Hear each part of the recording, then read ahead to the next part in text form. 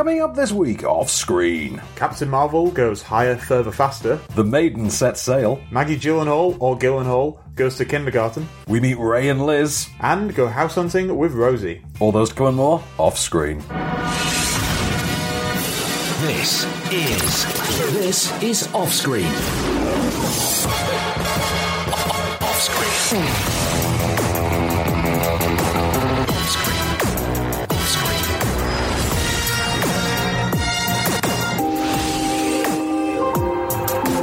With the latest film news and reviews, this is Off Screen, the Movie Marker radio show and podcast. Welcome to Off Screen, I'm Van Cott. I am Case Allen. So, welcome back again, Mr. Allen. It's Good to be back. Yeah, wow, yeah, 2 times in 2 weeks. Is it Gyllenhaal? Is it Gyllenhaal? Who knows? It's one of the great questions of life, isn't it? It is, isn't it? I don't know. I've always gone with Gyllenhaal because Entourage did, but I learnt so many actors' names that way. I would never base my life decisions on Entourage. This is where I've been going wrong all these years. What would Piven do? That's it, man. I find myself standing in line, like, should I be Jeremy Piven in this moment? And the answer invariably should be no. Never be Jeremy Piven. Never be Piven. Never ask the crowd. Unless it's that superhuman ability for rapid hair regrowth, which Jeremy Piven seems to have had in the late 90s. Some point in the late 90s, around the millennium. I think him and Elton John run in the same circles. Yeah, when it comes to hair growth. I love Grosse Point Blank, and every time I revisit Grosse Point Blank, I'm like, why 10 is years, that? 10 years, man. Yeah, why does that skinny bald dude look like Jeremy Piven? That skinny bald dude is Jeremy Piven. Oh my God. Yeah, anyway, so welcome to Off Screen. Welcome to the Jeremy Piven Hairline Appreciation Podcast. Exactly, yeah. And also, he got buff. I feel like we'd be remiss if we didn't mention that. But so, before we get to the news, box office top 5, reviews, and all the good stuff we usually get to enjoy, I need a piece of film news to kick us off. What have you got for me? I got you. What you got for me? We have got a new Deadshots for a new Suicide Squad film that we're going to have. It's now cool. Isn't it? That's how we differentiate. We've got Suicide Squad and then the Suicide Squad. But which one is the Suicide Squad? That's the question. That's it, yeah. And then next will be a Suicide Squad. This is the problem the Final Destination series took head on when they called it The Final Destination. Got to the next movie, it's like, screw it, it's just Final Destination 5. But yeah, well, for the last one, you get Final Destination, don't you? I know. That's what we had. That would have been great. Well, The Suicide Squad, it's a reboot. Because, you know, it was a long time ago, wasn't it? Do we have confirmation now if Margot Robbie's coming back? I think that has been confirmed. Has it? She is coming back. Yeah, and wait for it, so is Jai Courtney. Wait, Jai Courtney? Yeah. Hang on a minute. They couldn't get the likes of Will Smith back, but they could get heavy hitter like Jai Courtney. If I was making a film in my garage, I could probably get Jai Courtney. And if he wants work, I might make a film. Or you can eat protein bars, Jai. We jest. He's all right. He's perfectly serviceable. Yeah, he's his generation's Joel Kinnaman. They're the same generation, man. Yeah. So he's that year's Joel Kinnaman. James Gunn is writing and directing The Suicide Squad, I take it? Yeah, because James Gunn has made a film about, like, a band of, like, outcast outlaws. I can't imagine what such a movie would be called. Yeah. Perhaps the protectors of some sort of defined space. Protectors of the universe or something, I think it was. Yeah, exactly. Yeah. So he's been tapped to do this because... Why not? Wasn't it Mel Gibson at one point, wasn't it? How insane Bizarrely. is that? Yeah. And because Will Smith has either said that he doesn't want to come back or he's got other stuff going on. It's them 2 Bad Boys sequels back to back. That's what it is. Isn't it? Yeah. You know, because we all knew those Bad Boys sequels were clearly going to happen sooner or later. We knew it couldn't possibly be. They've released an image from it. A weird GIF thing. I don't even believe that was a real image. That? I think that was just a pair of them went out for lunch. They were at the In-N-Out Burger, and they just thought, we'll take a selfie in the parking lot. And you know what? We'll just phone it. We'll phone it in as if it's Bad Boys 3. I mean, I want that to be true because I want Martin Lawrence to be like, "Oh yeah, I'm going to get a really good lunch," because you know what Will's buying. I want the banquet box for 2, all to me. I want Big Mama's big KFC banquet box. And then Will Smith says, "That's what I'm talking about." Yeah. Scene. That's your Bad Boys sequel. Yeah. Anyway, Will Smith is out. We do have someone else playing Deadshot, which is great. Idris Elba. Oh, I like it. Because he's done with Marvel now. Yeah. He's gone. He's done. He's done his time. He's done his time. Done his time. Like done his prison. Viking bit. Done his right. Yeah. It's Idris Elba. Like Heimdall was great, but Heimdall was always a supporting character. And He was, and it's a shame. Yeah. But then again, that's what Disney Plus is for, when it's inevitably filled with TV series adaptations of popular Disney franchises. There's that. Have you heard the rumour about Maleficent 2 or Maleficent Mistress of Evil? Yeah, I saw this yesterday. They announced the title, a release date, a plot synopsis, and a poster, didn't they? Yeah, there was a rumour that isn't going to be coming out here in the cinema. That's going to be launching Disney Plus. There was an interesting article I read this week. It was by Scott Mendelsohn at Forbes. Like one of my favourite film critics, just because he writes on a very nerdy level. And he shares a surname with Ben Mendelsohn. Yes, that's why I like him. Only one of them has that H, though. That's a good point, yeah. That H provides the true power that is the Mendo. The Mendo. The Mendo. This is actually a term, by the way, the Mendo. This has been going through film Twitter this week. But he wrote a piece about why is Disney suddenly releasing this. They've got an Avengers sequel, a Star Wars sequel, a Maleficent sequel. Why is a Frozen sequel? Why is this all suddenly within this year? This doesn't seem sudden. This seems like people... Well, it's been positioning... Yeah. The reasoning, apparently, in his mind is... It's so that Disney Plus doesn't have to wait more than a predetermined amount of time to have all of these massive films available to them. Because Captain Marvel's going to be the first Marvel movie released on Disney Plus. Yeah, they've said it's not going to be a Netflix in America, because that's apparently a massive selling point for Netflix US. Yeah. But I feel like we've gone on a real tangent from DC to Marvel streaming. Who cares? We did it. We did it, man. We've run the whole gamut of comics because there's only DC and Marvel. That's the only ones. We did, yeah. And I'm glad we took this journey together. There's no one else I'd rather have shared it with. So, plug the podcast edition before we move on. So, where are we available now as a podcast, as an extended podcast? We are available. Yeah. Apple, iTunes, whatever they're being called now. iTunesy podcasty apples. iTunesy podcast. Yeah, absolutely. Something like that. Yeah. Tim Cook's favourite podcast. Tim Apples. Tim Apples. Sorry, Tim Apples. Yeah. Wow, that one's brilliant. Tim Apple. Yeah. Relation of Steve Apple. Yeah, clearly. Yeah. They're cousins. Yeah. Deezer. Deezer, we're on Stitcher. Stitcher's on there. Are we on Spotify? We are on Spotify. Yes, we're on Spotify. And we said TuneIn, didn't we? Say TuneIn? We've not said TuneIn. We're on TuneIn as well. Just, you know what? SoundCloud? I think we are on SoundCloud. Get around it. This stuff's all automated and runs for us. We don't do this stuff. But just if there's a podcast platform, just check. We're on there, probably. So, first review of the week then. Let's talk about The Kindergarten Teacher. So not Kindergarten Cop. Not Kindergarten Cop. Not related. Nope. And not to Dolph Lundgren's second Kindergarten Cop either. Yeah, they're often spoken of. Did you ever see it? I never got round to it. No, and also I've not seen the sequel to Cop and a Half. Which, oh my God. Which does exist. That is a thing. Art director DVD are terrible sequels fun. Okay, so The Kindergarten Teacher, which comes to us from writer-director Sarah Colangelo. It stars Maggie Gyllenhaal as a New York kindergarten teacher. In having a relatively dissatisfied home life, her husband's not really there for her. Her kids seem to kind of resent her because she's more so focused on her job and fulfilling her own happiness.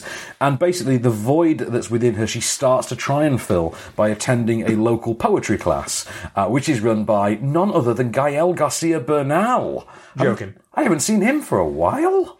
What was he in? He's going to be something really blindingly obvious, and I've just missed it as well. No, I can't. I think I might have a peruse on IMDb. Right. She then also discovers that one of the children in her class has bear in mind it's a class of 5-year-olds. It's kindergarten.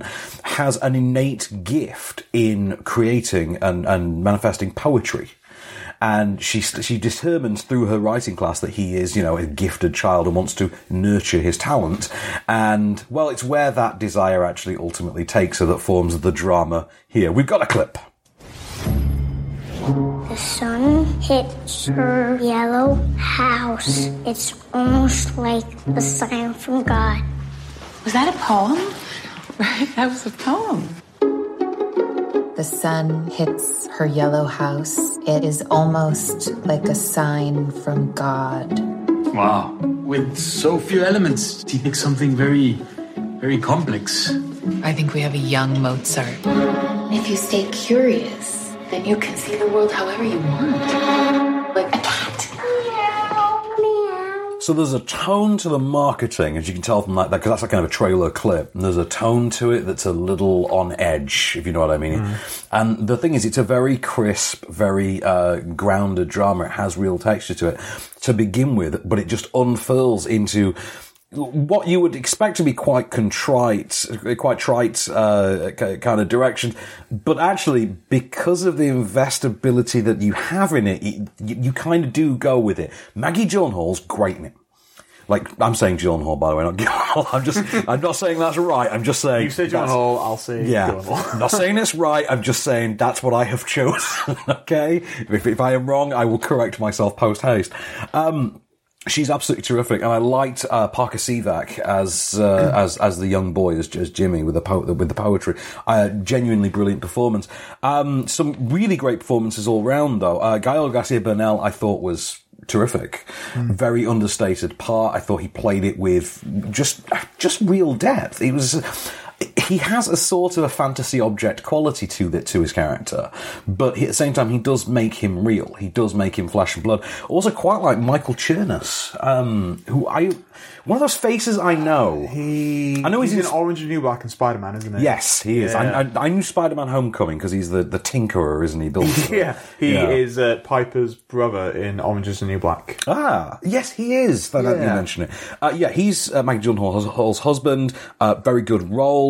Also, quite liked Rosa Salazar in a part that I think had to be played with a very specific balance. Is she from Alita? She's Alita, yeah. I think it's played with... Alita. She is Alita herself, yeah. Oh, cool. She's the motion-captured likeness of that forms Alita. But yeah, I would definitely say this. I think it's a much darker film than you'd be led to believe, but I think it's really gripping and really unmissable. I think she's superb in it. Maggie. Yeah, Maggie's great in it. I can't think of anything that I don't like her in. To be fair, kind of like Jake as well. Kind of like that. I know we always get compared to her because they are siblings. Although I don't like Jake in The Day After Tomorrow, but that has nothing to do with his acting and more to do with the fact that I'm sick of seeing that film, man.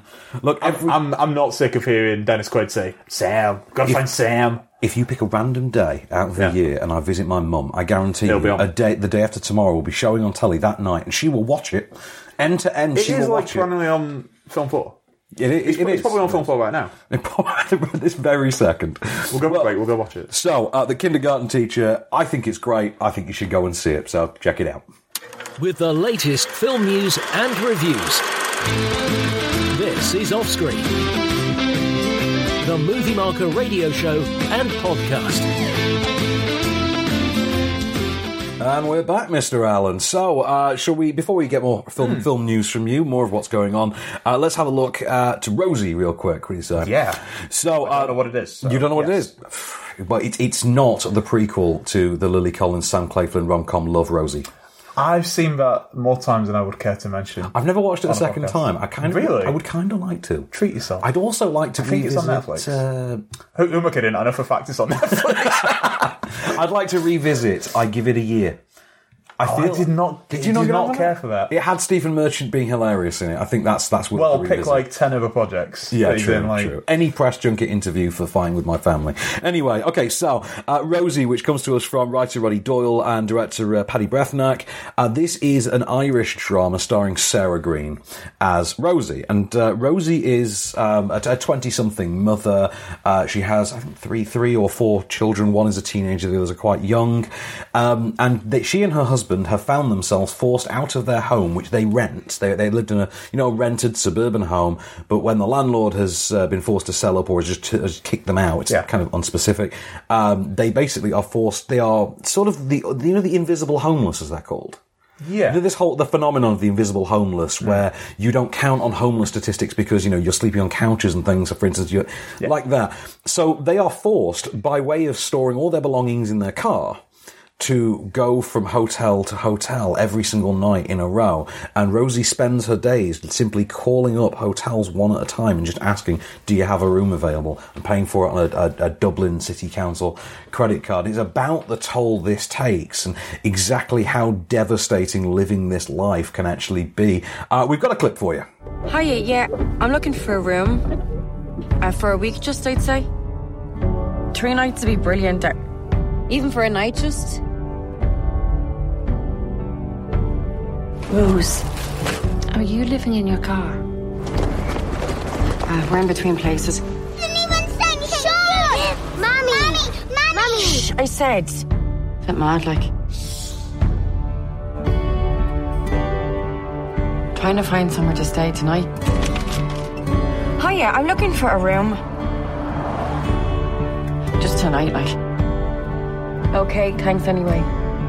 I end up not having time to look for somewhere proper to live. Something we can afford. So, the tone they've gone for in the marketing and the clip there, for instance, is something that feels a sort of lilted Hector, in a way. You remember that Peter Mullen film, Peter Hector? Mullen, yeah, of course. There's something of that... It's not quite as bleak as Hector, although, Hector has its moments of true beauty and I think is a wonderful film.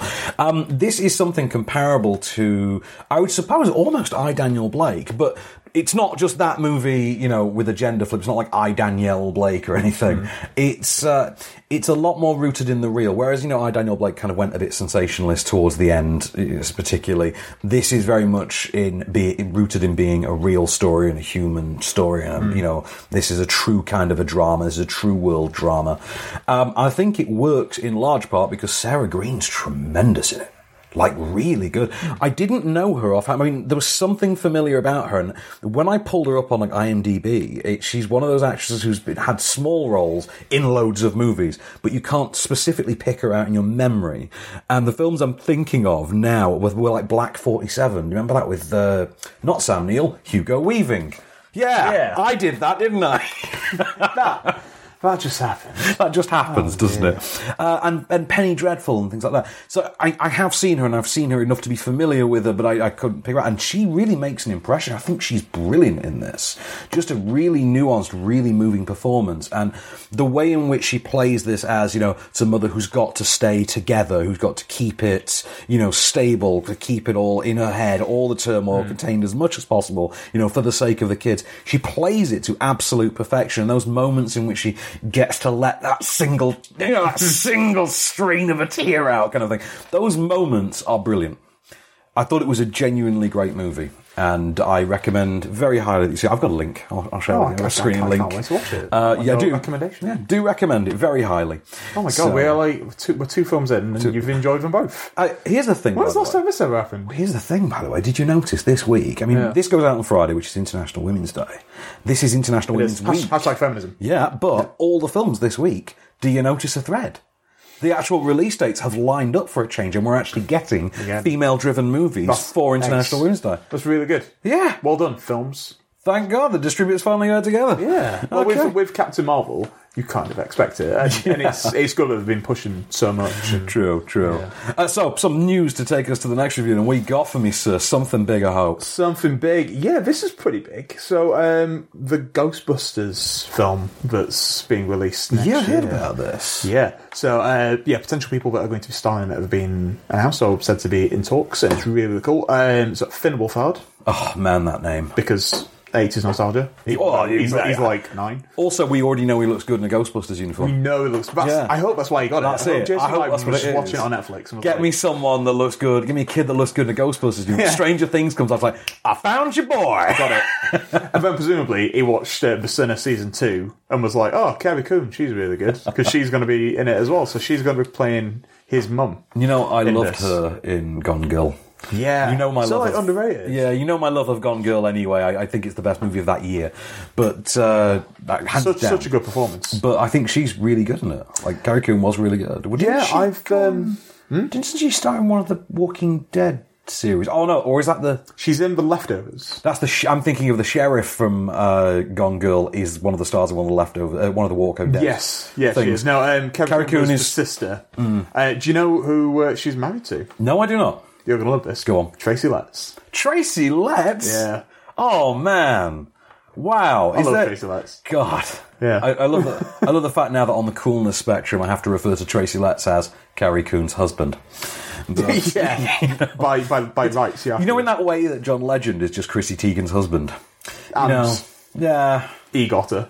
Yeah. EGOT her. But like having an EGOT is somehow... Not he got her. EGOT her. I know, yeah. But it's still somehow less cool than being Chrissy Teigen's husband.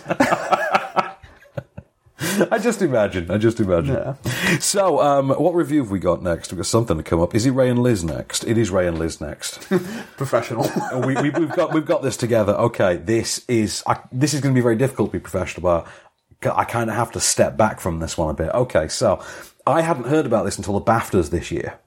And I think it got a special. What was it up a for? special mention. It's just a special mention, I think, right. or I don't know actually. If I am, I feel like it was up for. Do you know they have that like British film category? Or it might have been like the outstanding debut one because we have that as well. Well, this is written and directed as a film by Richard Billingham, the photographer who years ago put in I think it was one of the Saatchi art shows, a series of photographs of this squalid council home that his parents lived in, and the world in which they inhabit. His father was, by his own description, a slovenly alcoholic with sort of very varied and deranged behaviour. His mother was 20 years younger and a sort of flowery dressed chain smoker, and so what he's done now is create a movie adaptation of this work of art that he actually created. And it's a little odd. I'm going to play you a clip and give you a sense of the general tone he goes for with it. When are you getting these walls papered, Elizabeth? When we get round to it.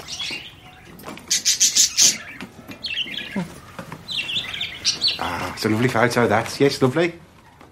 Yes, it is a lovely photo, eh? Sit your ass down, then.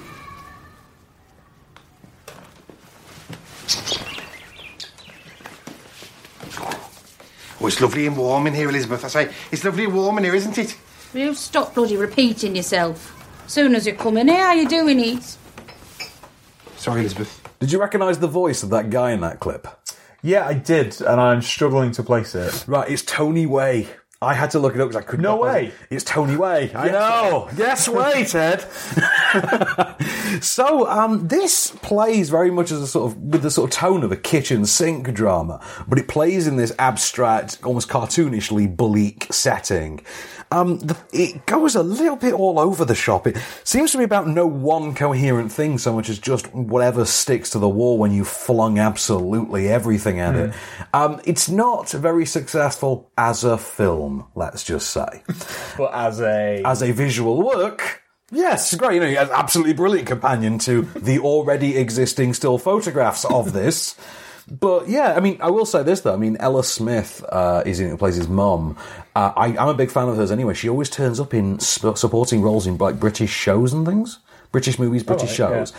And she always makes an impression. She always finds a way to sort of very slyly steal the scene. And I'm thinking about that Danny Boyle-produced series Babylon a few years ago. Oh, from on Channel 4? Yeah, the one. And I think was Patterson Joseph in it? Yes, he was. And James Nesbitt? Yes, yeah. I believe that's the one. And also she turned up in Kill Your Friends with Nicholas Hoult as well. She seems to take these... I hated that. I love that because I love the book so much. Really? Yeah.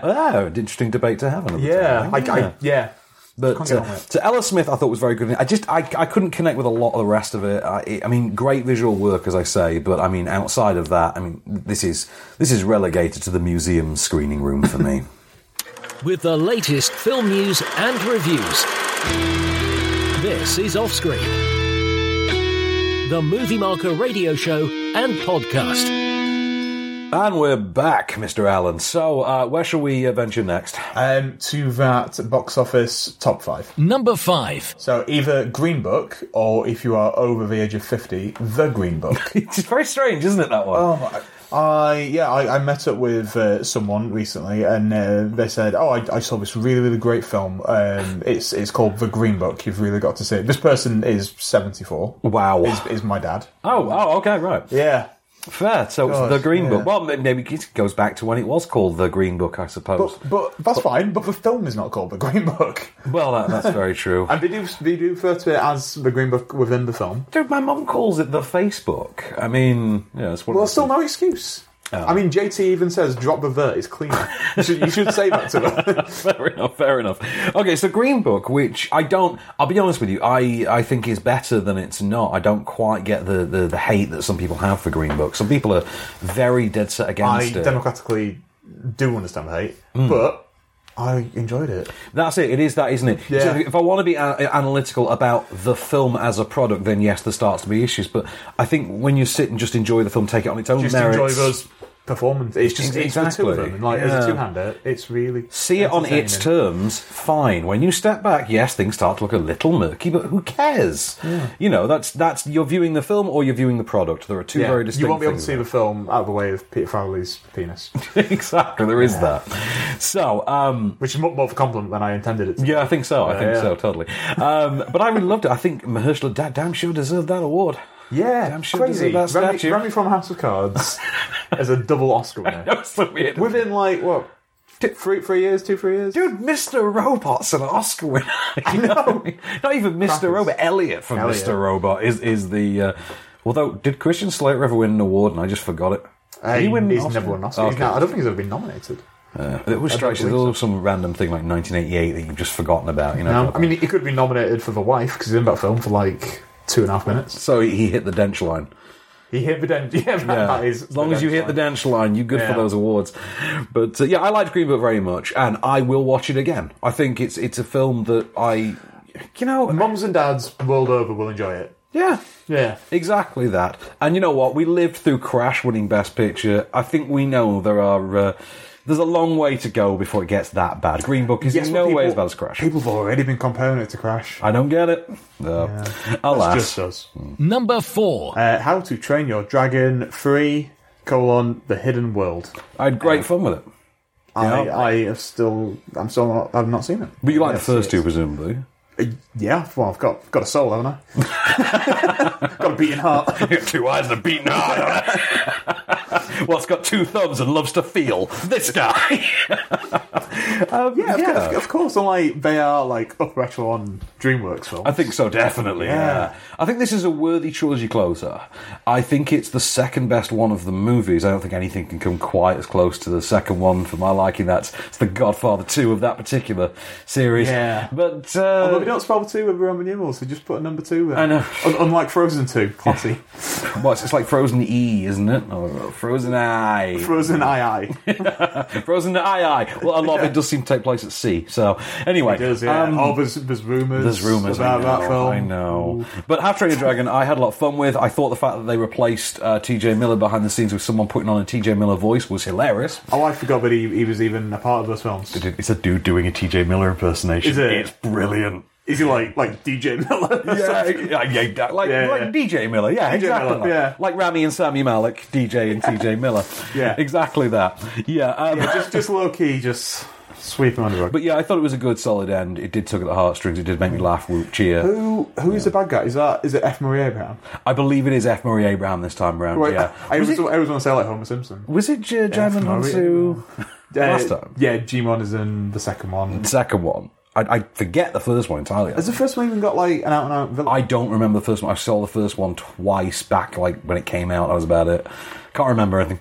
I might have to rewatch that. Yeah, it's been a while. But well, I remember enough to. But anyway, still, beside the point. You know, dragons were involved. Dragons were involved. You know, Gerard Butler had a Scottish accent, and T.J. Miller was present. T.J. Miller was present. Yeah. Number 3. Instant Family. Not Insta Family, Instant Family. Well, Insta Family is like every family nowadays, isn't it? So it's like, come here for a selfie, children. We've shown like a bunch of pictures of kids doing the dress-up thing for World Book Day. Oh, on yeah. BBC Breakfast this morning. A bunch of them were just like all like Instagram pictures that some parents, have like gone into loads of effort to make the costume and then done these Instagram photo shoots. You've got all that to come, man. Although I know, I will say, as I was driving, because obviously we're recording this on Thursday, which is, World Book Day, I drove past, like, a granddad bringing the kids home from school kind of thing, and a little girl was dressed as Veruca Salt. That's awesome. Which one's the one in the red dress? It is Veruca, isn't it? That's Veruca Salt. Yeah, Violet Beauregard's in blue. Yeah, Violet. You're turning Violet. Yeah, exactly. Yeah, I saw a little girl dressed as Veruca Salt. Oh, that's cute. The one that wants everything. Yeah, exactly. Basically, just sort of like me as a little girl. Her dad in that. Rory Kinnear's dad in real life. Really? Yeah, and now you know that. Next time you see that film, you'll be like, well, obviously. Yeah, well, it's going to bug me now. So, Instant Family, better than it has any right to be. I genuinely love this film. In fact, I actually watched this a second time because it was on my flight back to New York. I said I was going to watch it last week. I didn't. No, I'm an idiot. I will watch it at this opportunity. It's a daddy's home-ish concept, right? But applied with and executed with an almost Apatow sensibility for most of its runtime until it then starts introducing plot mechanics, and you do kind of feel like, I'd really rather you'd not done plot mechanics. I was kind of just happy with the Apatow level stuff. And the thing is, though, it's still charming enough to pull it off anyway, so it all works. Yeah. So, yeah, I'm fine. It ends on a pretty saccharine note, that you kind of expect, and you think, okay. Well, you'd be disappointed if it didn't. Yeah, I mean, you just sit and think, like, you're going to go for the sugar with this, and then they absolutely do, and you're like, oh, nice. Pour it on. Nice. I'm in on that, and, Wahlberg's fun, and Rose Byrne's fun, and, Isabella Mona steals the show as Dora, future Dora, steals the show. I was a big fan. Number 2. The Lego Movie 2, the second part. Which is not as awesome as the first movie. Well, of course, it's an animated sequel. Unless you have to change Dragon 2. Yeah, exactly. Or Toy Story 2, my favourite. Yes, someone was having a big debate about that the other day. They were like, I don't think it's that good. I can't remember what it was. This person is clearly wrong. I saw that film like 4 times when I was a kid in the cinema. I think I did something. It was one that you saw. It was like, holy God, this is awesome! Like this is way better than I thought it was going to be. Like, I think you get like when Toy Story 1 comes out, it's like, wow, like the achievement of it. Yeah, and then Toy Story 2 is like, oh my God, this is like a proper film. Yeah. Well, I was a kid, and then there was a Darth Vader Luke reference in it, so I was like, it's a film referencing a film. For me, it's the 2001 notes as he jumps over the floating platforms and stuff like that. Even as a kid, that made me laugh. Yeah. But again, as awesome a sequel as that was, I don't think Lego Movie 2 can possibly compare. The one thing, this just doesn't feel quite as cohesive as the first movie does. I mean, I can see they're trying to be a bit more ambitious with it. It's not quite as effective. I think maybe the message is a little bit too convoluted, just in how it's executed. The message isn't convoluted, but the manner in which they attempt to lay it out, I think, is a bit much. Also, making it into a musical at times feels very forced. And I don't know if that's just because Tiffany Haddish is so overexposed at the moment, or I'm kind of sick of Will Arnett's Lego Batman, or I would rather just have a sequel to that because I loved that. But this is like the lowest grossing one of these, surprisingly. And to be fair, having seen the film coming out of it, I think I can kind of see why it does feel like the weakest. I don't want that to be a deterrent for making more though, because first one's great. I'm sure this is perfectly enjoyable. Yeah, I want Billy and Brick Race. Like, that's the one That's been shelved, hasn't it? It's been cancelled now, but that's the one that this was building to. I was looking forward to that. Yeah, because it was going to be like Cannonball Run. Yeah. With Lego pieces. Imagine the brands that Lego could have put in there. Oh. I know. Yeah. Number 1. Fighting with My Family. Love it. Love it. So happy. It's done really well. That's great. So happy it's number 1. Yeah. Yeah, it's a good movie. It is a really nice, sweet, charming movie. It doesn't try to be anything beyond this nice, sweet, charming movie. Florence Pugh's great in it. Jack Loudon's gone. Florence. Pew pew. Sorry. Remember? Yep. We need a button. That's what we do. We're going to get a true sound from like New Hope. Exactly. Florence Pugh and Jack Loudon are genuinely great in it. I had a lot of fun with Nick Frost and Lena Headey as her parents. I thought they were great. The Rock, not quite as big a player in it as the marketing would have you believe, like where he's front and centre on the poster. But I guess it's nice to see him in this little like indie film, isn't it? It is. It really is. I bet he's enjoying as well being part of it. Oh, he's loving it by all accounts. His Insta activity is. Yeah, look at his Instagram. And that's where I get most of my news. Is it now? Yeah. It's just The Rock's Instagram feed. Pretty much, yeah. Well, I mean, he predicts world events with surprising accuracy and speed, doesn't he? He does, yeah. And then he gives us new like clothing options, new Under Armour. I was in the Under Armour store under the World Trade Center, and really? I was looking at the special Project Rock line. Yeah. Yes, which is I'm just sort of thinking I'm just like a chubby Arab dude. I can't be buying Dwayne Johnson stuff, man. You can't see me about stuff either. Even like an Under Armour like, baseball cap. I don't know. Yeah. I don't know. So let's go straight on to the next review then, shall we? Which is Maiden. Cool. So Maiden is a new Dog Wolf documentary. So automatically there's a certain quality bar you expect. You know, that's like, okay, Dog My Wolf. expectation is high. Exactly. Dog Wolf brought us, Blackfish, Studio 54. Such works. All the comedies. All the comedies. All the really, really good documentaries. So this is from Alex Holmes, who, knows a thing or two about documentaries. And this is, it's funny you bring this out the same week as Captain Marvel, because this also chronicles the 30-year-old exploits of a trailblazing woman. This time it's Tracy Edwards, though. Do you know Tracy Edwards, the sailor? Yes. Yes, right. Yeah. So this is the story of how in 1989 she formed the first all-female crew to sail in the Whitbread Round the World race. I've got a clip for you. For me, sailing was about freedom. It was freedom of everything. It was leaving everything behind. My father died when I was 10. My parents instilled in me a sense of determination. So when I heard about the Whitbread Round the World race, it was just something I had to do. Sailing at that time was very male-dominated, and there were just no women anywhere in it. The Whitbread Round the World race, at 33,000 miles, is the longest and most challenging on Earth. I wanted to be part of this. I remember going to the skipper, and he went, "We're not going to be the only racing team in the world, but a girl." And that's when I made the decision to put an all-female crew into the race. So, Tracy Edwards there for you. Now, I didn't really... I knew of the story. I knew, Tracy Edwards had done this, in the late 80s and the 90s. Didn't really know the specifics in and outs of the story, and I sat down to watch this thinking, okay, great, it's a bit of news I don't really have that much familiarity with. This to me, this is the kind of thing that, it's instead of reading the Wikipedia page, kind of an event. And I sat there and I was just genuinely captivated by it.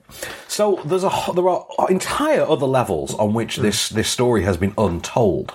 And one of the ones which, some people are somewhat aware of is the fact that when this all-female crew comes together, they are absolutely derided by the press. Like, the press absolutely just sharpen their knives and go for them, which is in tandem with the entire sailing world doing the same, because obviously the sailing world is entirely men, and they get some of these men and some of these journalists back, put them on camera and actually get them to cop to it. And it's surprising that literally every single one of them seems to be like, yeah, I was totally wrong.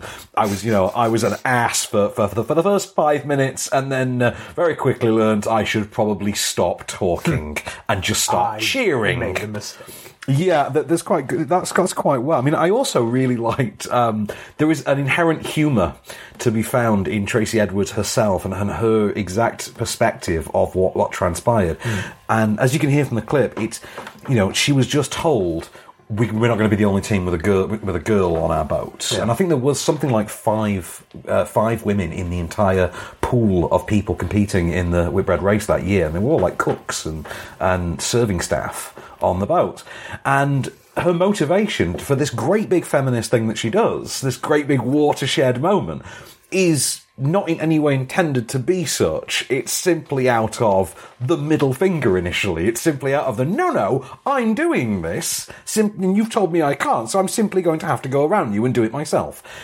And I love it. It's a brilliant story. There is a narrative feature in this, presumably starring Felicity Jones, and inevitably hurtling towards... give it time. Clearly hurtling towards a BAFTA nomination. Like Lily Collins and Lily James. We'll get the Lilies in there as well. But that's the thing, and you think about something like that, if they ever made a movie of this, every part would have to be really intricately cast, because the documentary is so tightly put together and so well built and well structured. It's very concise. Well, we have a history of them kind of failing when it comes to making a feature film out of a documentary. It's very true, yes. The adaptation of the Colin Firth one. Oh, the sailing movie last year, wasn't it? What was it called? The Mercy? The Mercy, yes. I don't know why I said that one. That went wrong. There was Joseph Gordon-Levitt. Yes, I know. Man on Wire. Man on Wire as well, and The Walk, was it called? The Walk, yes, The Walk, yeah. But we shall see. I thought this was a terrific documentary, though. This is an absolute blinder of a documentary. Only 86 minutes as well. So it's quite short and concise, but it does tell the story, and it does tell a hell of a story in doing so. And hearing about how these women have, had the media trying to play them off of one another, and like how they only get asked about how they get on as opposed to how they're getting on with the race. Yeah. It's like, a group of women in a boat. Oh, you must be in fighting. Okay. And it then cuts back to contemporary talking headshots of these women just going, can you believe that? Can you believe this guy? Like, this guy, I remember a guy being like, and then cut back to the guy saying, look, I was an ass for the first 5 minutes. You know what I mean? It's like you could constantly cut back to that moment from the Chappelle Rick James thing where he cuts back, cocaine's a hell of a drug. Yeah. That kind of mea culpa moment. And yeah, I just thought it was a really solid doc. It's cut between contemporary talking head interviews and actual old school camcorder footage captured on the race itself. Where they used to have the date printed on and every reel exported. Yeah, like that. Really worth seeing. Can't recommend highly enough. You'd absolutely love it, man. With the latest film news and reviews, this is Offscreen, the Movie Marker radio show and podcast. And we're back for one last ride, Mr. Allen. So, should we go? Say it like Vin, or don't say it at all. Commit. In the family. Family. I got friends. I got family.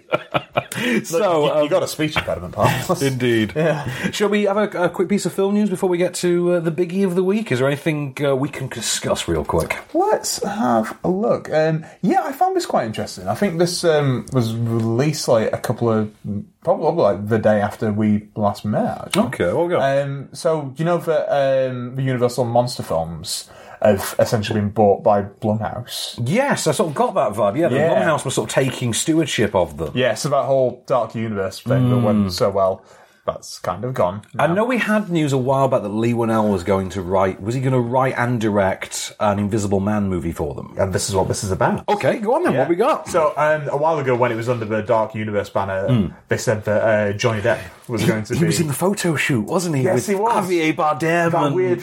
But, like, none of them were actually together. That was just a really well-photoshopped picture. Oh, yeah, it was. None of them were together. They just... because they each had separate pictures where they were in exactly the same pose. It was great, yeah. But no, let's make it look like they were all together launching this at the same time. Clearly, that Hollywood Reporter shoot that they did. Yeah. Crackers. He is not going to be in it. Go on.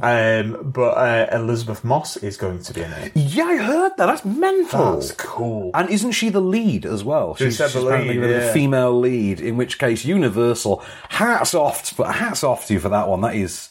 If this is going to be the Invisible Woman, how ace is that? I don't know how this is going to go. I mean, is it an Elizabeth Shue in Hollow Man kind of a scenario? Possibly, and like even that, I'm happy with just because I love Elizabeth Moss. I would rather see her as the Invisible Woman. Yeah, well, or not see her as the Invisible Woman. See her. Yeah. That might be the case. Well, I mean, real Invisible Man is Johnny Depp because we won't be seeing him. So. No, we will not. No, we will not at all. He has legal matters to which he's got lawsuits to do. Yeah, he's got lawsuits. Well, he's delivering the lawsuits this time, isn't he? So that's a change. That's growing, I suppose. Yeah. I'll go with that. That's growing. Yeah. So let's talk about, speaking of growing, Marvel have actually embraced a female lead this week, so we should probably actually review Captain Marvel. So, Captain Marvel is the 21st MCU movie? It is. 21st MCU movie. So, they've had a few chances to have a female-led one. That's not to say that female characters have not been present. None has had top. I mean, 2 movies back, one of them actually got into the title. So that was... There's that, yeah. There's that. So that's... Is that really 2 movies back? I think it was now. It was after Infinity War, wasn't it? Well, that was... What was that? Oh, no, Ant-Man and the Wasp was the last film. Marvel movie. That was 20, yeah. Oh, my God. Wow, okay, that is really bad Marvel. Come on, guys. Now we're back, yeah. And, I mean... They literally left Africa and women so late. But anyway, it's beside the point. Okay, so... Captain Marvel, 21st Marvel Cinematic Universe movie, written and directed officially by Anna Boden and Ryan Fleck, who, for my mind, brought us Mississippi Grind. I think he was probably more half Nelson. Yeah. Look at me. Look at me. Of course it's Half Nelson. that beardy hipster teacher. Of course he likes Half Of course Nelson. he likes that film about a beardy hipster teacher. The only thing we don't have is I don't do crack. But you understand. That's really it. Yeah. So this stars your lady, one of your favourite actresses of the moment, Brie Larson, as Carol Danvers, the latest entry into the pantheon of Avengers, as it were. She begins the story as Vers. She is an amnesiac soldier for the alien race, the Kree, who are the big blue dudes, of which Lee Pace was the Ronan the Accuser. He was the villain in Guardians of the Galaxy. What was he before the Accuser? I don't know, Ronan because Bajorgi. he's in this movie, right? Do they still call him Ronan the Accuser? That's his job title. Oh, that's He great. is one of the accusers. His name's just Ronan, like Ronan Not Jones, Yakuza. or Yeah. Ronan Smith. Ronan Jones. Ronan Jones. Ronan the Accuser Jones. Yeah. Like Terry the Blacksmith King. Yeah. Oh, yeah. I wish there was like a montage of seeing doing different jobs. Yeah. Ronan the chef. That time he was the temp. Ronan the temp. Yeah. Ronan the office clerk. Ronan the orthodontist. Yeah. But, that was 6 years of training he doesn't like to talk about. Anyway. That's why he's got that big hammer. That's what that is. That's one of those. So, Vers is an amnesiac soldier. She fights on behalf of the Kree. She's like part of an elite unit, like a strike force, who are led by Yon Rogg, who's Jude Law, Gemma Chan in Alien Face, and Jaimin Hunsu, who also is playing a younger incarnation of his Guardians of the Galaxy character. And there's a couple more key players. I can quite pick up the actors offhand. And she is captured in battle one day and subjected to mental torture by the evil, shape-shifting alien Skrull race, alien race called the Skrulls, led by the Mendo, Ben Mendelsohn. I will explain that term in the podcast extras, I will. Please do. Oh, that's an incentive for anyone not planning to listen to the extras. You want to know what the Mendo is, you tune in for the podcast edition. And so, he subjects her to a mind probe. Some sort of repressed memories of her time before her amnesia start to kick in. They are memories of a distant world known as Earth. She then escapes the Skrulls, crashes conveniently on Earth, and teams up with a sort of jaded, two-eyed agent of S.H.I.E.L.D. named Nick Fury. Here's a clip. Oh, you want to get personal. Where were you born? Huntsville, Alabama, but technically I don't remember that part. Name of your first pet. Mr. Snoofers. Mr. Snoofers. That's what I said. Did I pass? Not yet. First job? Soldier. Straight out of high school. Left the ranks of full bird colonel. Then? Spy. Where? It was the Cold War. We were everywhere. Belfast, Bucharest, Belgrade, Budapest. I like the bees. I can make them rhyme. Now? Been riding the desk for the past 6 years, trying to figure out where our future enemies are coming from. Never occurred to me they would be coming from above. Name a detail so bizarre a Skrull could never fabricate it. A toast is cut diagonally. I can't eat it. You didn't need that, did you? No, I didn't. But I enjoyed it. Okay, your turn.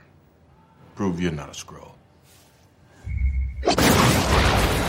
So there's an almost 90s quality to... they're going for a retro 90s vibe anyway.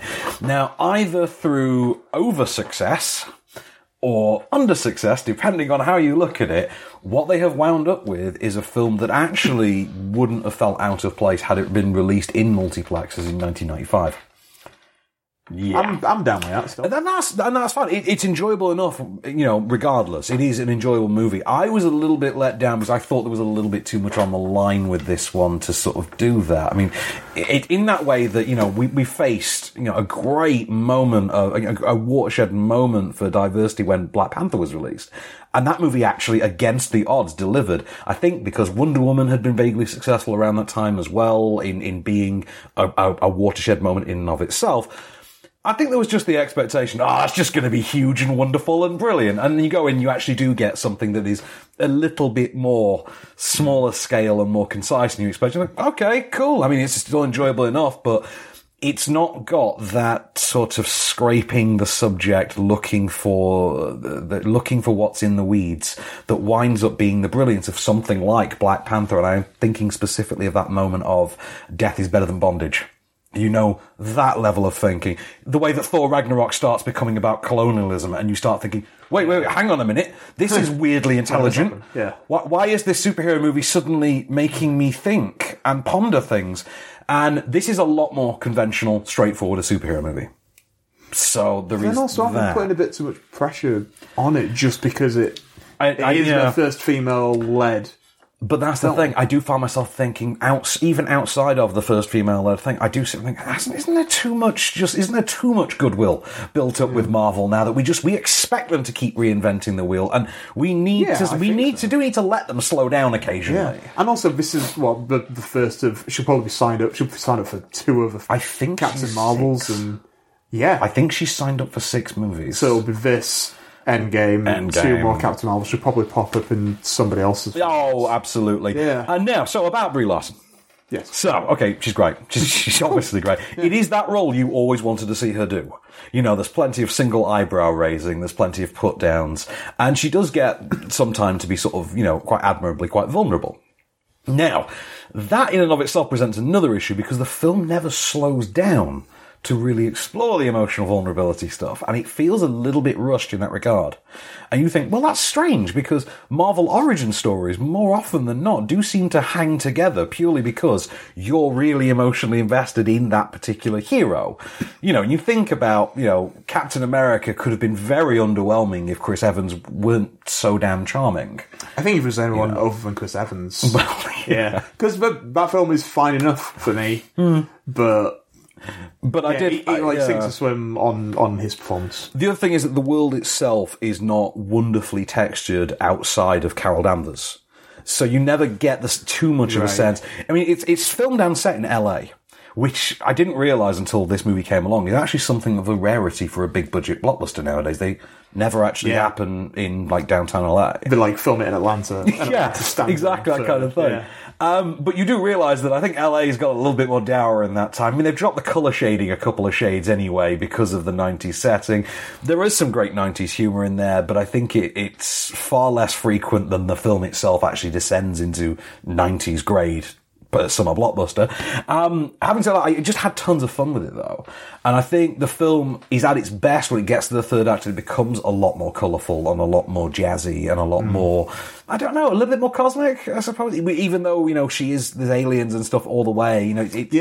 Well, you kind of expect that of the climax of the third act for this kind of film, don't you? You do. You know, you've got to have the crashy.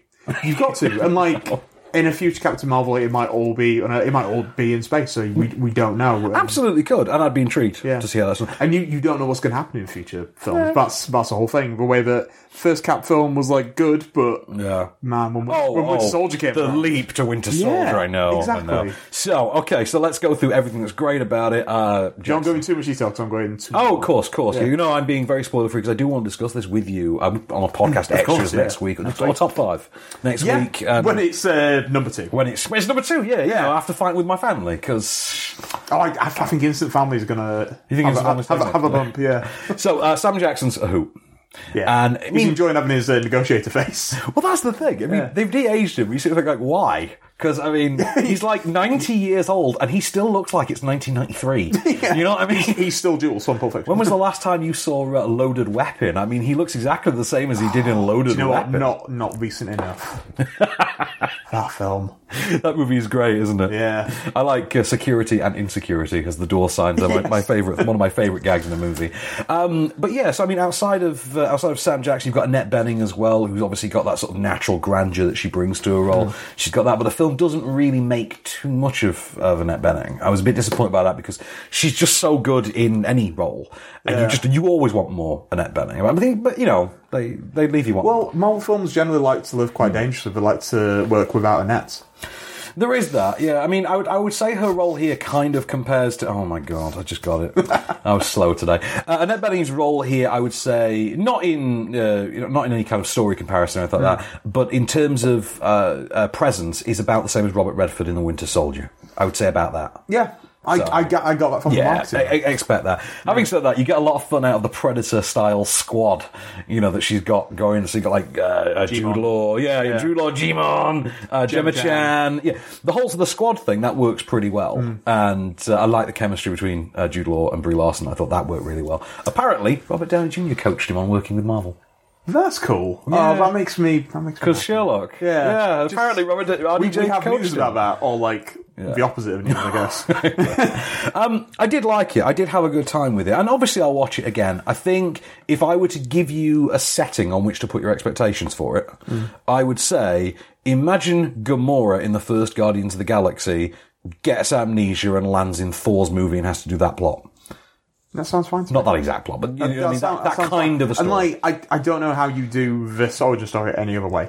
It's very true. It is a difficult one because it's a little bit convoluted, isn't it? Really, but as far as seems like the most straightforward way to do it, just do like a buddy comedy. Other thing I'll say, no spoilers, but there's something about the cat. Oh, well, yeah. As a dog person, how was the cat? Oh, fine. I actually met the cat before the movie, I'm not kidding. Seriously? I have an autographed picture of that cat. I'm not joking. They actually had the cat. If you gave that to my wife, she I will do that. You know what? I'm going to give it to Cass. I have Goose's actual inked paw print on Goose's photo. So, she would cherish that for That is actually a thing they were doing at the screening for this. That's a okay. They did it for Guardians with a raccoon. They could have. So yeah, but just imagine, Gamora in the first Thor. Yeah. But weirdly, as in what sort of an Agents of S.H.I.E.L.D. season finale, because there's a lot of S.H.I.E.L.D. stuff in there. You got not enough Coulson, obviously, because there's never enough Coulson. Well, it's not been any for a long time.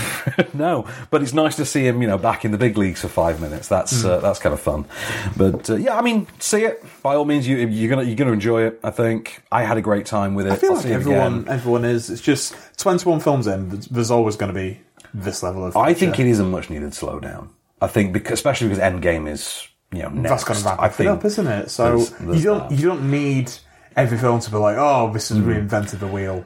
There is as far as the nerd side of this goes as well. By the way, I think newbies may struggle at times with this. It's largely standalone, but there are numerous moments in which they have to reference other, future. There's table setting, portentous table setting. Yeah, I would suppose. Who's a newbie at this point, though? Well, yeah.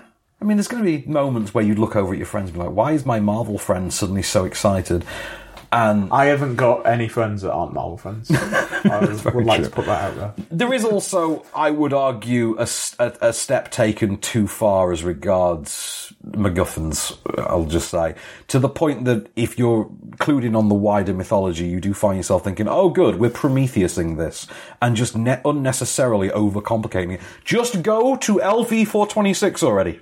You know, that one? Yeah. Yeah, rather than stop at the 3 planets on the way to LV-426 60 years in the future. Just do the thing. Just do the thing, man. Yeah. Like, 1 stop on the way, I'll forgive you, not 2. You know what I mean? Your android did not create the xenomorphs. That kind of thing. I've got to be back home by 10. Come on. I've only got the sitters on now. Exactly, yes, right. But yeah, I had fun with it. We'll see it again, and maybe sort of Ant-Man level for me, I would say, on the spectrum. That's fine. Yeah, that's fine, isn't it? It's not bad, is it? Yeah. Yeah, fine. So, it's not my film of the week. I'm going to give it that. It's not my film of the week. I'm going to give... Kindergarten Cop. The Kindergarten Teacher, that's a contender. I thought that was pretty out there. I think, to be honest with you, Maiden. I thought Maiden was tremendous. I really loved it. But yeah, so yeah, Maiden, that's your pick for the week. And cool. If you want a sexy date night on Saturday night, there is a documentary about the world's first all-female Whitbread racing team. I don't think it gets sexy than that. I don't think it does. No. But a funny story, they actually, in order to deflect from their lack of success at one stage in the race, the Maiden team, did actually all put their swimsuits on as they sailed into port. And it became, apparently, the most circulated photograph of that year. Really? Yeah, apparently. The sailing team coming into harbour, and they're all in the swimsuits.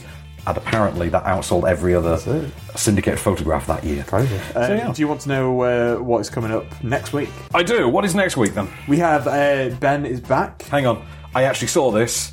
I can confirm. It is about an individual named Ben. Okay. Who returns. Okay? It's very brilliant, that title, didn't they? I mean, it's the Snakes on a Plane of drug titles. Every time I see it pop up, I keep singing It's the tune of Bitch is Back by Elton John. He's a Ben, it's Ben. Fair enough. And then I remember there's a film called Benjamin. Not the same Ben. No, do you know who's written Benjamin? Who? Simon Amstel. Oh, really? Yeah. Simon Amstel wrote this movie. I've read about this. I think thinking about it. Is it Colin Morgan? I think so. I think is it in Merlin son or something. What else have we got? We have this is unfortunately titled The Prodigy because Keith Flint died. Keith Flint sadly died. We've not spoken about Luke Perry, but we'll talk about him. Oh, we'll talk about him in the podcast extras. We have Under the Silver Lake, which is by the dude who did It Follows. This is buzzy, isn't it? Like this got some festival love. I think. Yeah, like 6 months ago. Feels like 5 years ago. It's like a while back. Yeah, now. we've been waiting for it for a long time. But it's got Andrew Garfield in it. It looks kind of cool. It's like private investigative. I'm intrigued. Yeah, we have The Fight. Don't know anything about that one. Neither do I. Presumably about a fight. Some kind of conflict. Some kind of scuffle. Scuffle. Girl, not sure about that one. That is the new Curzon release, though, so I expect that to be a really good foreign language film. Yeah, well, yeah. Which language were you putting money on? Oof, Girl. Sight unseen, I know nothing of the movie. I bet it's an Italian film. I'm going to say Urdu. Okay. Either is as likely it's a Curzon release. Quite possibly. All you know is it's probably good.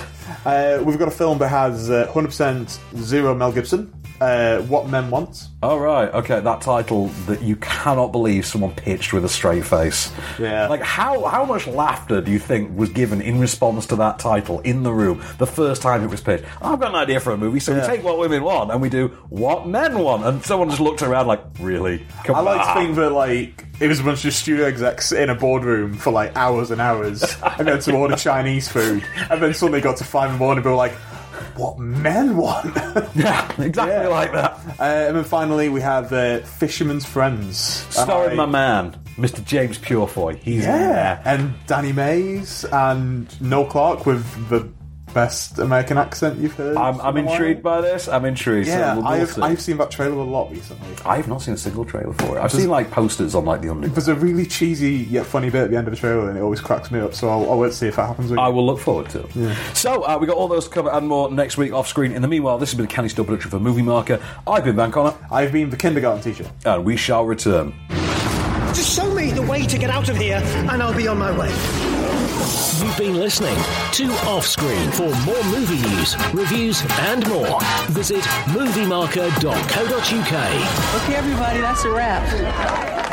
Podcast extras. It's happening fun. right now. It's going down. It's jumping off. It's jumping off what? It's jumping off, man. Jumping off. Do you want to hear about this really intriguing film that someone's making? Okay, go on. What was it? I'm just going to see if I can find out who is making it. Oh, that's all right. I don't actually know. But basically, it sounds like twins. Yeah. But it's not twins. It's called Brothers. Right. And it's going to be a comedy, and it's going to star Josh Brolin and Peter Dinklage. Josh Brolin and Peter Dinklage. In a twins-esque comedy called Brothers. Okay. Fair. That sounds like it could be really good, I suppose. Yeah. It is being written by Ethan Coen. Oh, that one could go either way, then. Yeah, because he's written... Holmes and Watson. Yeah, but also Tropic Thunder, he was a co-writer on. Yeah, but also, Holmes and Watson. Did you see Holmes and Watson? No, I don't think I needed to. Oh my God. I don't think I needed to. I did not see it. It was actually hurtful. Yeah, that's a shame, considering who's in it. I mean... It was the experience I had with it is it was I think it was the 27th of Boxing Day, 27th of December, and they hadn't press shown it for somewhat obvious reasons. I went to a screening of it because I had to do a radio interview for Talk or BBC or something, and I went to a screening. It was opening day, middle of the day, Cineworld, Sheffield, on the M1, should be busy. It was about half busy, and. You know how people tend to be when it's holiday time and they're in a comedy? No matter how bad it is, they'll laugh almost out of politeness. Yeah, but this has got me out of the house today. Yeah, that lasted about 20 minutes of this film, which is about 75 minutes plus credits.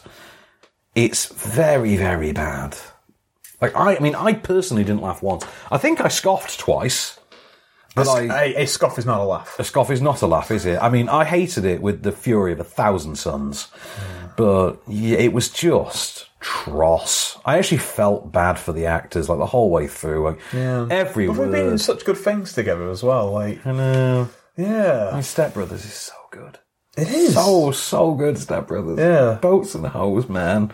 At the Catalina wine mixer. Podcast actions, we can say it's the fucking Catalina wine mixer.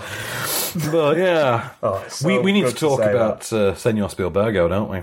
Yeah, should we just talk about that right off the bat? Let's just get that right out the way. Let's say a fact first. Okay. Munich, which is arguably like one of his best ones, that came out 14 years ago. That is the last time he's made like a arguably good film. I would You think? say. Yes. Okay.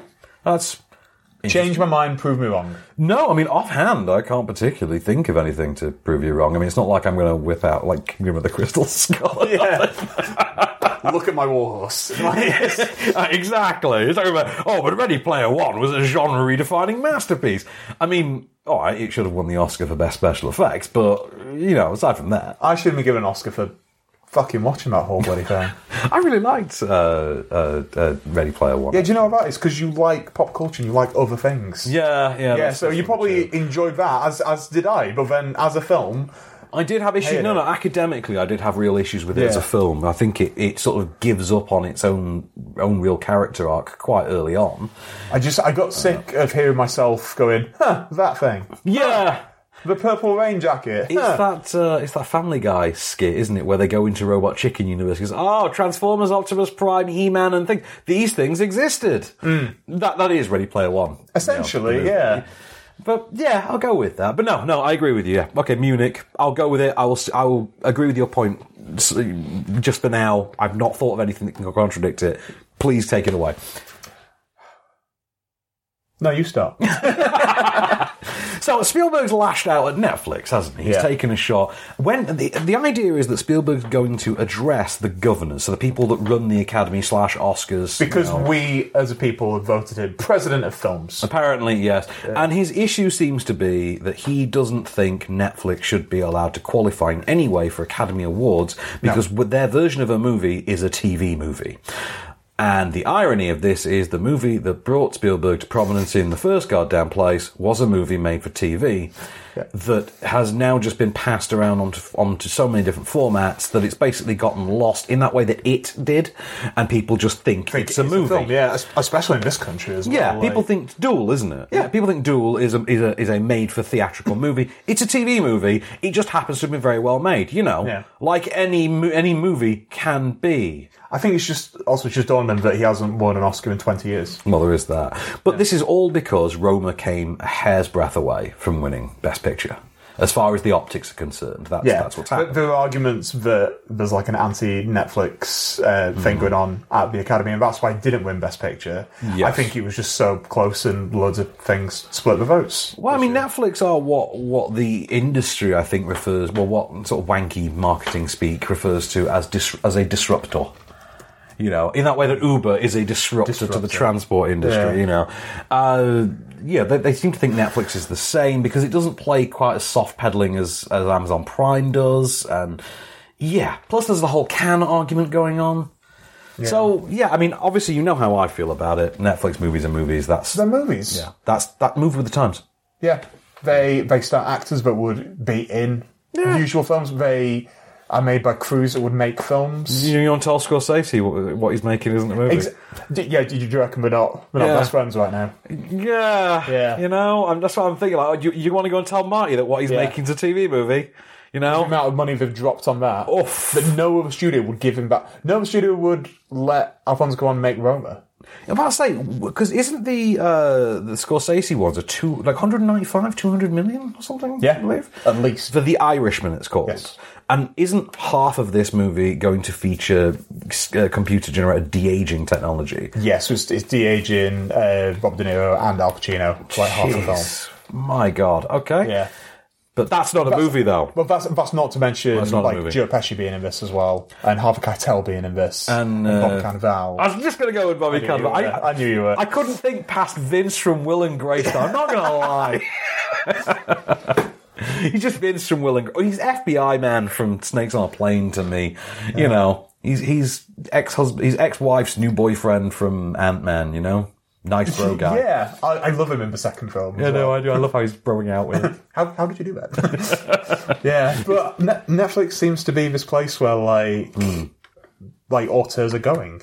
And that is not a bad thing. And, like, I might not be able to go see, like, a new film by, like, Bong Joon-ho, like, at my local cinema, because it's just not going to be there. But exactly. It's going to be on my TV. Netflix you know what I mean? did respond in that way as well.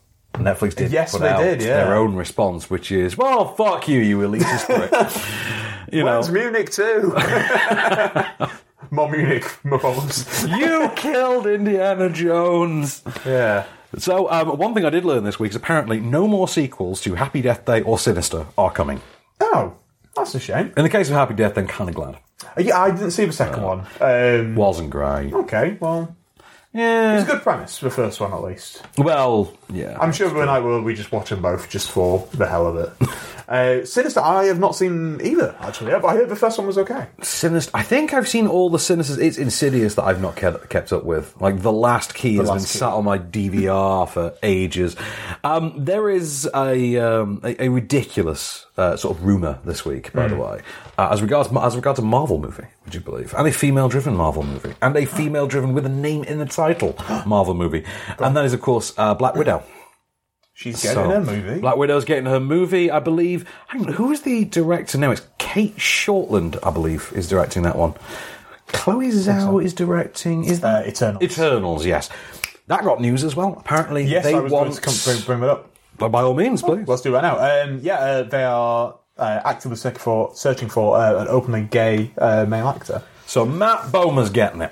Good for him. That would be ace. That would be ace. He's on Doom Patrol for DC right now. Yes, I know. And he's under bandages, so he feasibly could do it. Why not? I mean, he is really good in The Nice Guys. Yeah. Yeah. It was the first thing I saw him in when I was like... Yeah, man, there is a sort of alien godlike quality to Matt Bomer as well. He's very well sculpted. Yeah, terrific head of hair. There's something of a statuesque quality to him. Yeah. Yeah. But there's loads of really great gay actors. But we shall see who gets cast. It's I would like someone that you're not going to like when Chris Pratt went for Star-Lord, like someone exactly. You didn't see it, did you? I don't get it. Andrew Reynolds or someone like that, just being like. Suddenly buffs up and is able to do this and also sing. It'd be great. Oh, he's on Black Monday at the moment. Have you seen that? Yeah, I need to watch it. Really good. Really good. Yeah, Paul Shear's in it, isn't he? Yes, he is. Very, very funny as well. But of course, all about the Cheed Man for me. All about Don Cheadle. Anyway, meanwhile, ridiculous rumour of the week. So, Black Widow. It's going to be a female co-star for Scarlett Johansson, and it's being claimed that there is a shortlist containing Emma Watson, Florence Pugh Pugh, Alice Englert, and Dar Zuzovsky from Hostages. They apparently have all met with, auditioned, and have made a strong impact on the studio, so it's down to them, apparently. My money's on Florence Pugh Pugh, if that's the list. If that list is real... she's not already signed up for Marvel film. If that list's real, Florence Pugh Pugh. If it's not real, then... Not Florence Pugh Pugh. Not Florence Pugh Pugh. Who else was it, sorry? Emma Watson. Emma Watson. Too big. She wouldn't do a Marvel movie. No. In a million years. I'd be very surprised. I'd be really shocked. Yeah. I'd not further link into Harry Potter, but I would love to see Daniel Radcliffe in a Marvel film, and I think he'd be open to being in a franchise. Could pull it off. Yeah. Could pull it off. I wouldn't be terribly shocked. But yeah, in the meanwhile, so speaking of which, Matt Bomer's got a lead. He's going to be the lead in The Sinner Series 3. Oh, that's cool. Yeah, because you mentioned The Sinner with the... I thought you were going to say Eternals then. I was going to... No, he's not. That would have been amazing. I was immediately going to go to William Hill and just place an insane bet on something. Would have been great. Yeah. Right, so here's a weird one for you. So, Linda LaPlante... right, who is obviously was the author who gave us Widows. Right, she was on This Morning on Tuesday. Oh, so not this morning.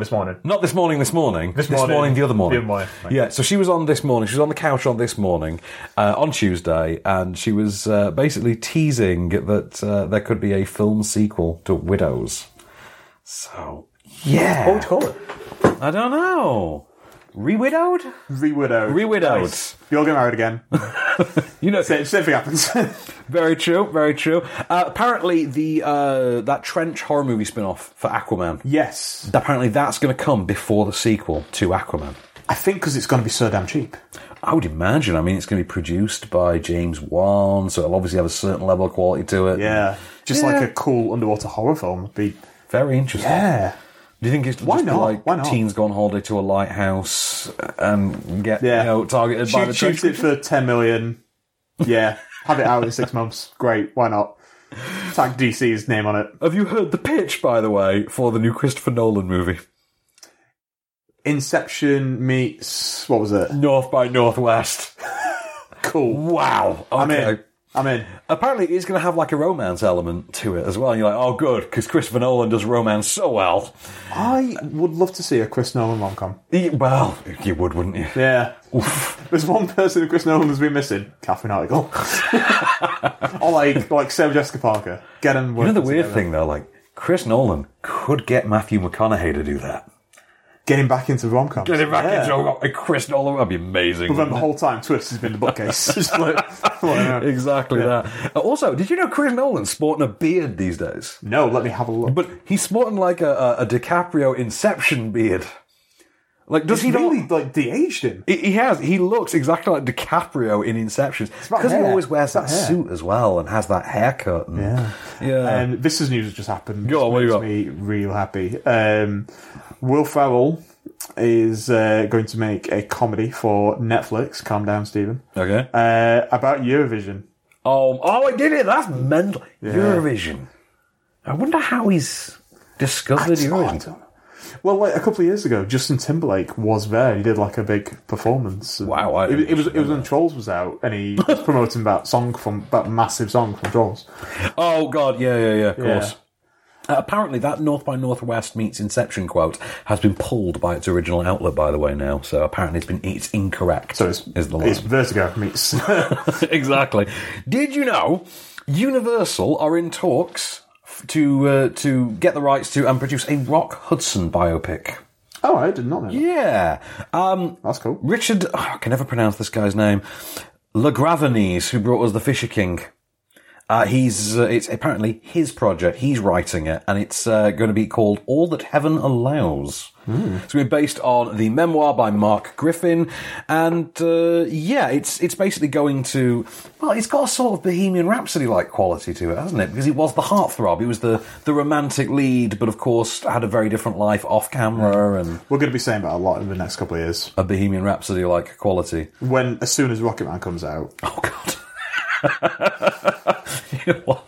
You know, in the BAFTAs, there was that moment. Did you see the moment at the BAFTAs when they sort of weirdly stopped the show to say, right, now we're going to admonish the film that we're hoping to heap praise on for next year. Here's 3 of the actors from Rocketman. Yeah, weirdest thing. And then, of course, here's next year's Bohemian Rhapsody. Yeah, here's next year's Bohemian Rhapsody, yeah. And then, of course, the 3 of them turn up on stage and adopt this pose. And, of course, they're all hunky, sexy men of a certain very specific age.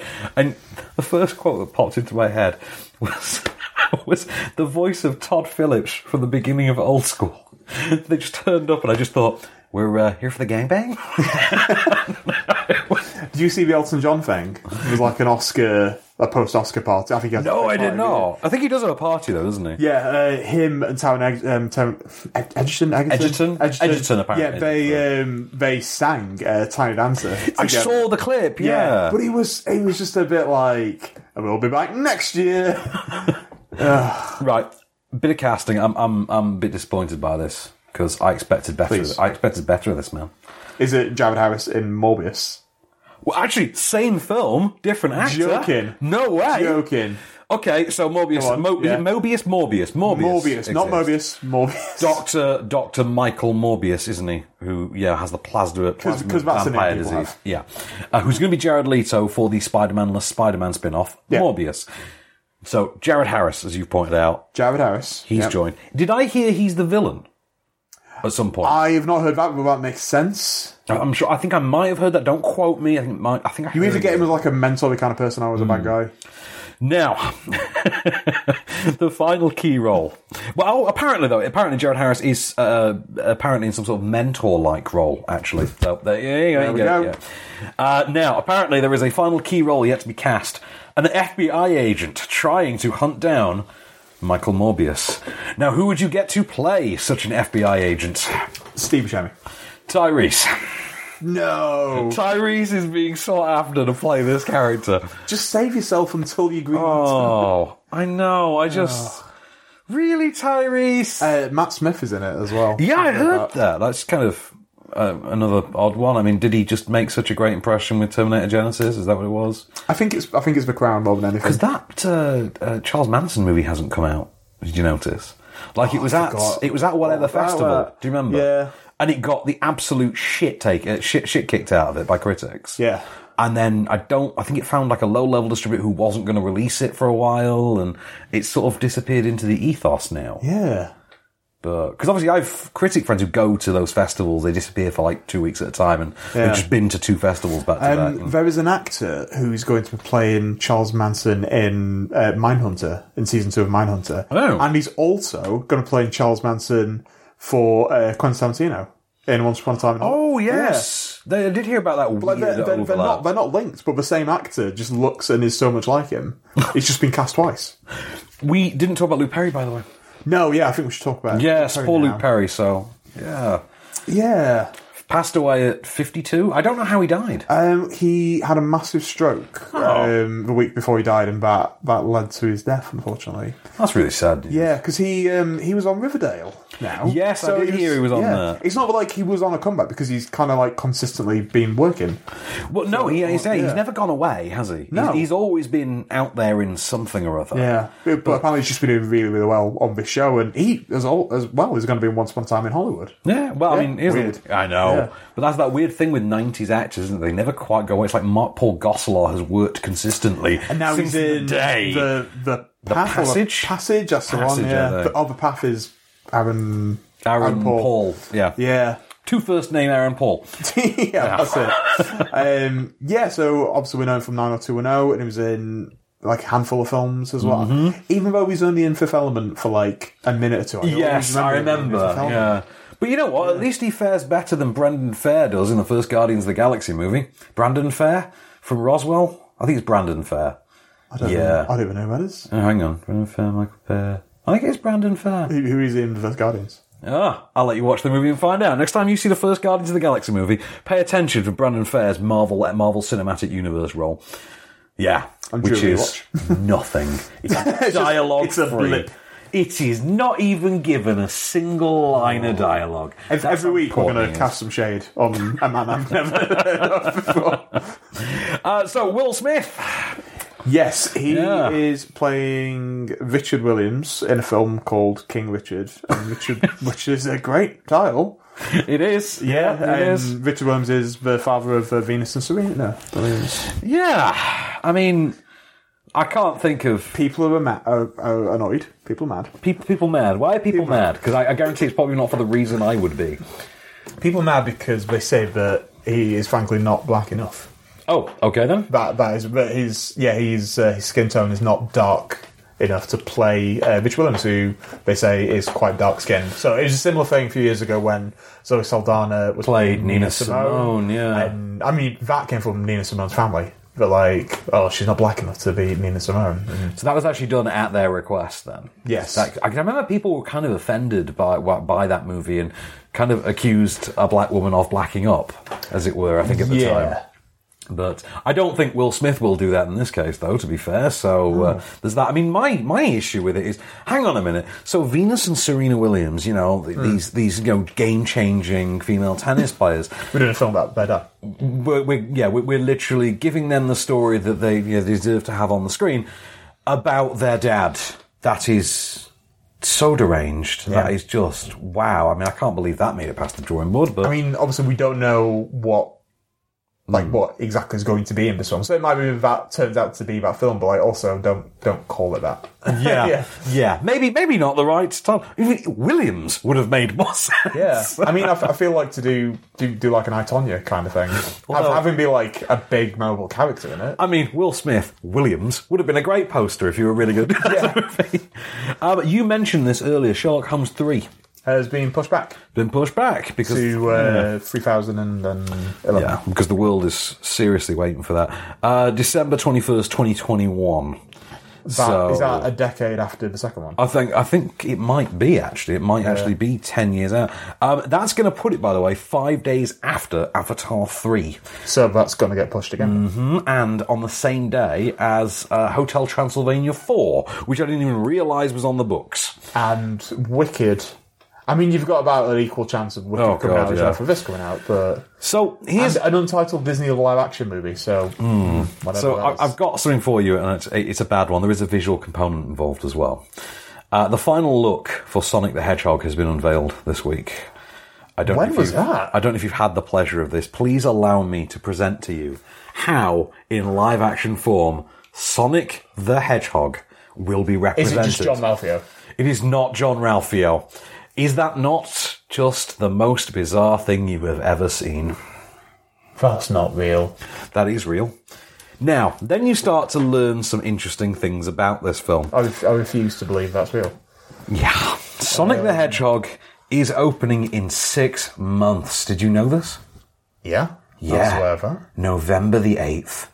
So, the trailer for this has mysteriously been delayed, and the animation seems to have been tweaked, and I don't know what's going on with this movie, but I think they're aware that the knives are out for it online, so to speak. That's a shame, because I think you've got someone really good doing the voice. You've got a really good cast. Yeah, I know. Who was the voice again? Ben Schwartz. Ben Schwartz is the voice. But I guess good choice for the voice, isn't it? Yeah. It really is. But, I mean, I still want to see... I'm more interested in seeing Jim Carrey as Dr. Robotnik, to be honest, but... Yeah, wait until that's released. That's when I'll start judging. Yeah, that's when I'll get excited, I think. Your boy Oscar Isaac has made ripples in the nerd world this week by, I think he was he on a podcast or something? And he was just in a press junket. He was asked, what franchise lead would you love to have? Did you hear his answer? What did he say? I don't think anyone expected this. Metal Gear Solid, that's the one. I'm throwing my hat in for that one. That'd be great. Give it to him. I'd watch the shit out of that, wouldn't you? Just, that alert noise. Yeah. I would so be in on that. That movie is in development, though. It's in development at Sony. It's been there for 2 years now. Derek Connolly's writing it with, Derek Connolly gave us Jurassic World, for instance. Yep. And the director attached to it, Jordan Vogt-Roberts. Who did Kong? Kong Skull Island, yeah. So, interesting. Oh, he's been attached for ages. Yeah, well, I'd say 2 years. But is your mic fallen off? Is that what's happened? Yes. Hang on. Are you back? This is what happens when we when we get clothing fitted mics. I'm back in the room. Do you have any other news left for this week then? Because my MacBook has just died. Your MacBook's I forgot to died? bring my charger with me, so I guess. Oh, okay, that's a shame. I'm just going to see what this is because apparently we do have a headline that there are new rumours about Blade and the Fantastic Four. Give them to me. I know. So there's a rumour, and this always comes from the same kind of sources, like #show. Is it John David Washington is being played? Because if not, I don't know. I would love that. Yeah. That would be good. That'd be incredible. I mean, it's not John Boyega in Pacific Rim Uprising mode, which I would really love to see us played. Right, so there is a report. Marvel is quietly developing an R-rated Blade movie with Wesley Snipes involved in a sort of passing the torch-like narrative in an event. Right. I would watch that, definitely. And so like Whistler, but yeah. In a Whistler capacity to bust this, his daughter. Lady Blade. Yeah. Lady Blade. Yeah, exactly that. So, I don't know. Wesley Snipes did mention last year that he was talking to Marvel about multiple Blade projects. Oh. So, I would expect at least one of those to be animated, though. Like you would think so. I would think that'll happen. Like there'll be a or even like a new run as well, something like that. But okay. And meanwhile, apparently, a Fantastic Four film is rumored to actually already be in development at Marvel. I wouldn't be surprised at that anyway. I wouldn't be surprised if that is actually a Quiet Place 2. Yeah, I wouldn't be surprised if that's what's secretly going on. It's not Quiet Place 2. John Krasinski and Emily Blunt are in fact doing the Fantastic Four. But the rumour as well, by the way. The Fantastic Four, apparently, this is the rumour, it will be a cosmic adventure that would see the 20 and 30-something team exploring space, and Doctor Doom will not appear in the film. And that's... Save him. Yeah, save him, and he needs to be the Joker of your Dark Knight trilogy, if you know what I mean, in that way, but actually with a third film to sort of cap it off. Yeah. But, which, is, sadly, there's not really much choice in that, but that would have made the Dark Knight thing perfect, wouldn't it? Yeah. Although apparently the original plan was he only would have appeared in what ultimately was the Scarecrow cameo. Yeah, I don't think he was going to be that big of a part. No, apparently it was just going to be like that. But yeah, I mean, one last bit of news I'll divulge is apparently Arrow is going to end next year. Yeah, How? I've kind of, it's not I've fallen out with it, but I've just, there's just been other things to watch. So I've not actually been following it since season 6, I think. So I'm going to wait for it all to wrap up and then just beast it, just watch it all. Well, this is the thing. Apparently, is it good? Is it good that it's finishing? I think so. I mean, the series could potentially go on forever, like Supernatural does. That's it. Yeah. But you might as well. Yeah. 10 episode, 8 season. Yep. And then the final appearance of that character will be in the crossover event with all the other shows, Crisis on Infinite Earths.